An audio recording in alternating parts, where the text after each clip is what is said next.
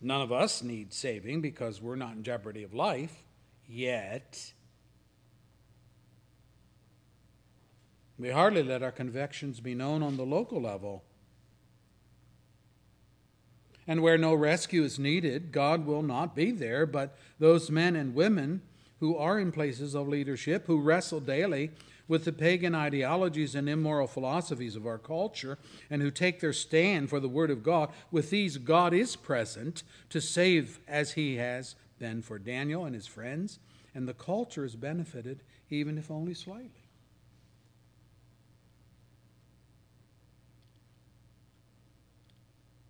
How much greater could be our impact for good upon our culture and our government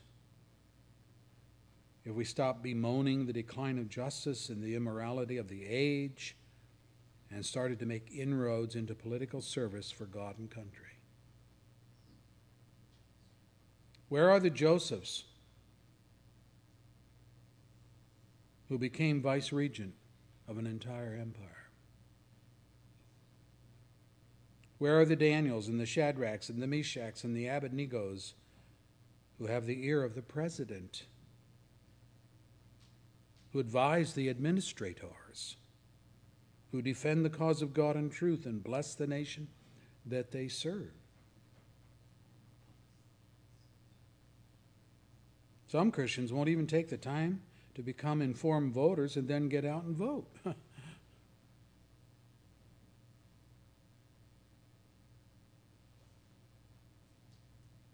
Sometimes our own sinful agenda keeps us from voting people into office who have some moral backbone in their platform.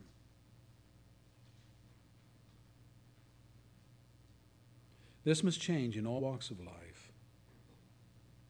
We need Christian artists, Christian musicians, Christian historians, Christian poets, Christian philosophers. Believers need to serve as chairpersons for civic organizations, boards, advisory committees. Whatever an impact for the gospel can be made, we need so we can touch the culture and transform lives. Do you know that Daniel served under 3 governments? Nebuchadnezzar, Darius the Mede, Cyrus the Persian.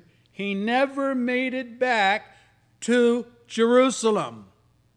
He never returned with the exiles under Cyrus. We don't read of it. He was there. He was stuck, we could say, but he lived for God where he found himself.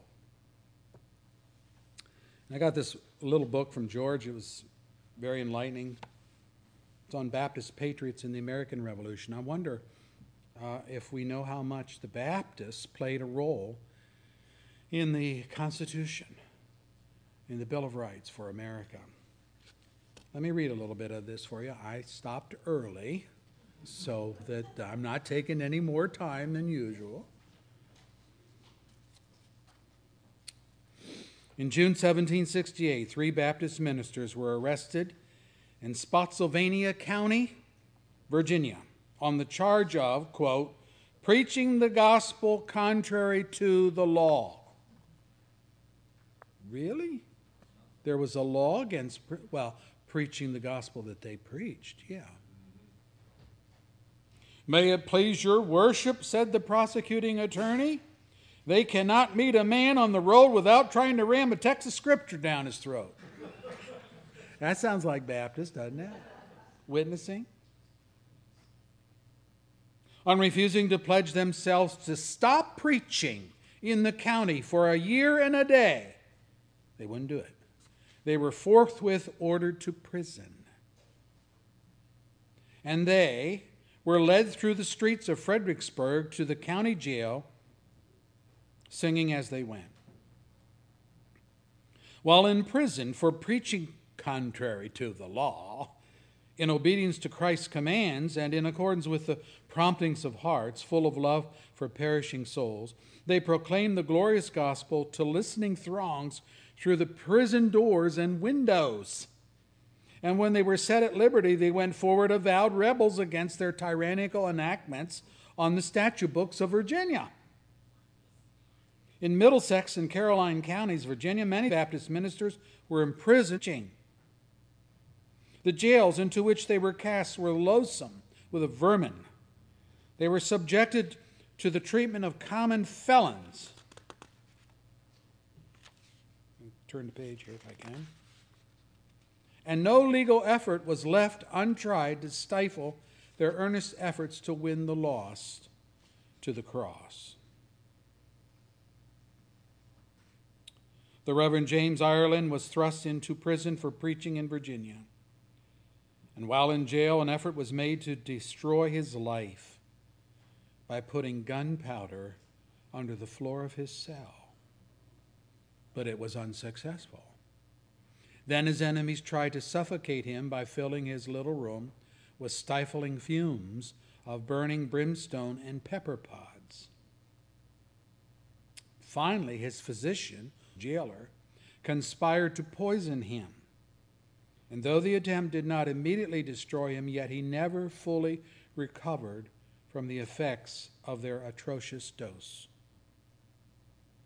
But neither imprisonment nor threatened or attempted murder could silence this grand old minister or his courageous keep the people from hearing the imprisoned preachers. A wall was sometimes built around the jails in which they were confined, and half-drunken outcasts were hired to beat drums to drown out their voices.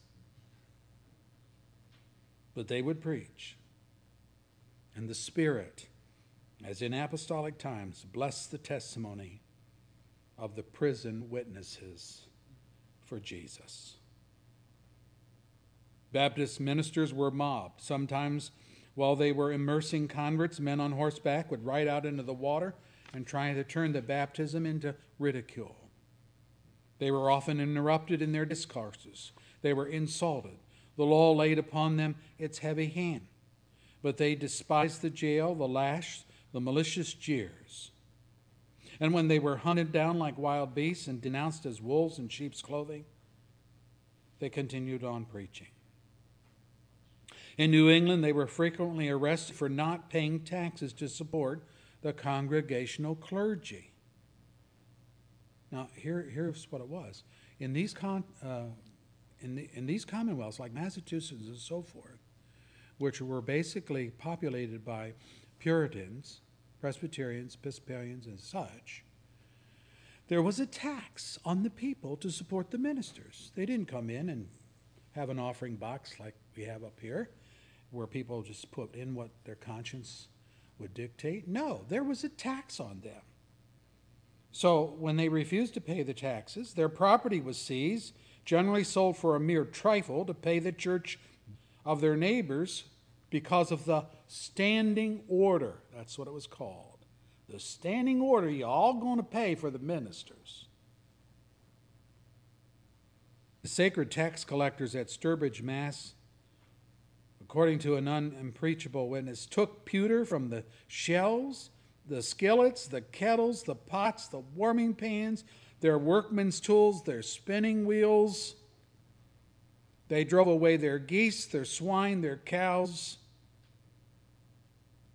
Nothing was spared.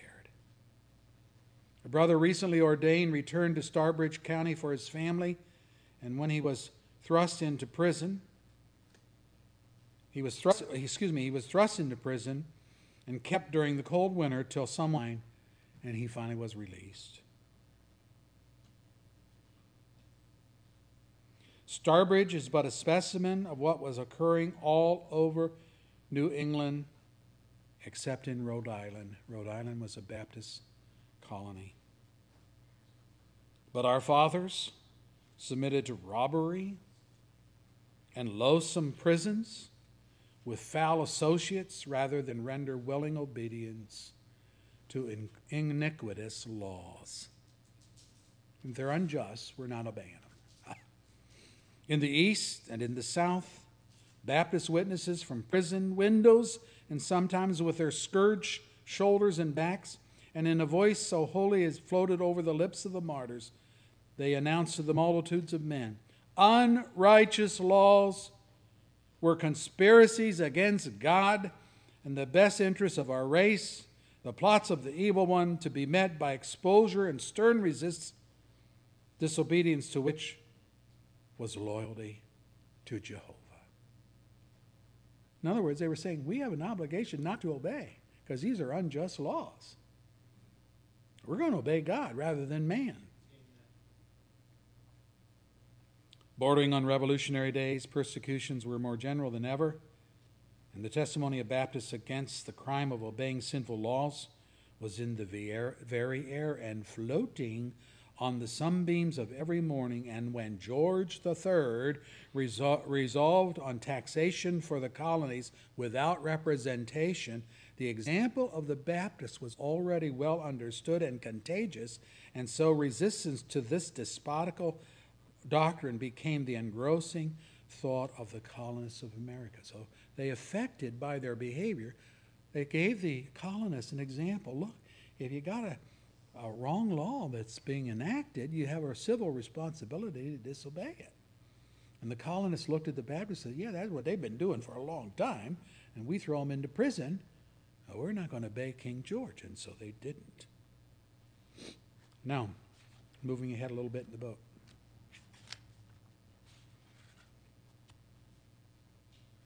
Talking about the Constitution of the United States and the Constitutional Congress. President Washington, Madison, others, they were all for a state church. You know what I mean by state church? A state church is something the government says, hey, this is who we are, and this is where you will go to church, and this is how you will worship. Roman Catholicism, state church. Many countries, that's the only church. Time of the Referendum, breaking away from that. The Baptists were always breaking away from that. Numbers were anxious about the new Constitution, and it had many open enemies. New Constitution. Not ratified yet, just in the making. The Baptists who presented this address controlled the government of Virginia, and they were the warmest friends of liberty in America. They will suffer anything for their principles, and as they suspect the new Constitution, it must be amended to embrace their idea of soul liberty, or their hearty support. Soul liberty is the idea that each person must determine in their own soul where they're going to worship and how they're going to worship. You can't have hating to the soul of men and women, you're going to worship this or worship that. That was Nebuchadnezzar with Daniel and his three friends. I got this image out there on the plain, and you will worship it or you're going in the furnace. Well, we're not going to worship it, and go ahead and throw us in the furnace.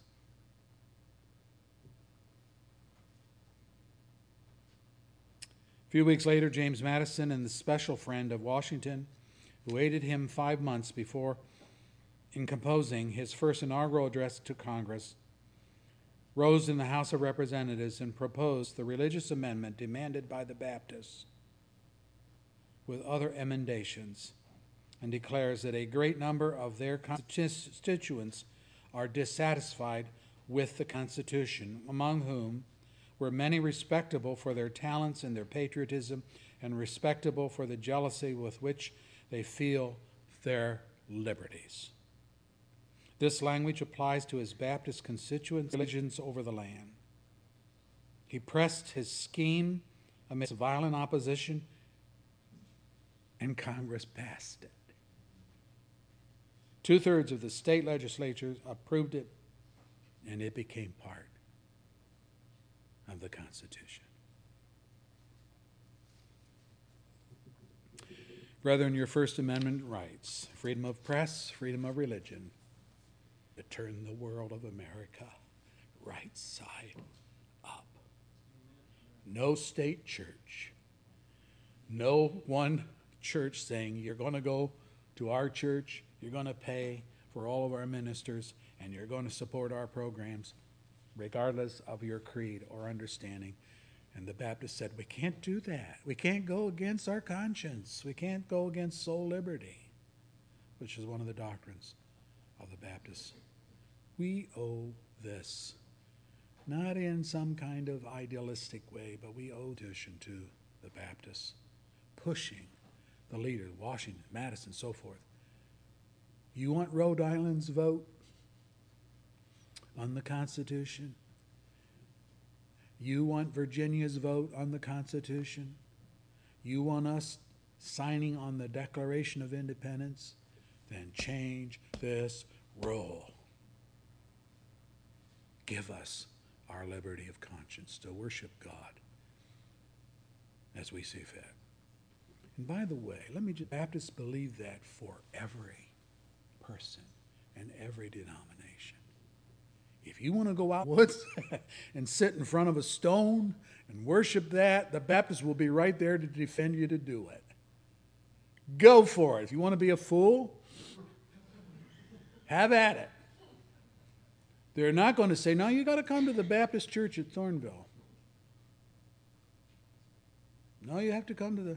No. That's what the First Amendment's about. You can worship God as you see fit. You are free to be stupid. You are free to be wrong if you want to be wrong. Yes, this is what we believe, and this is what how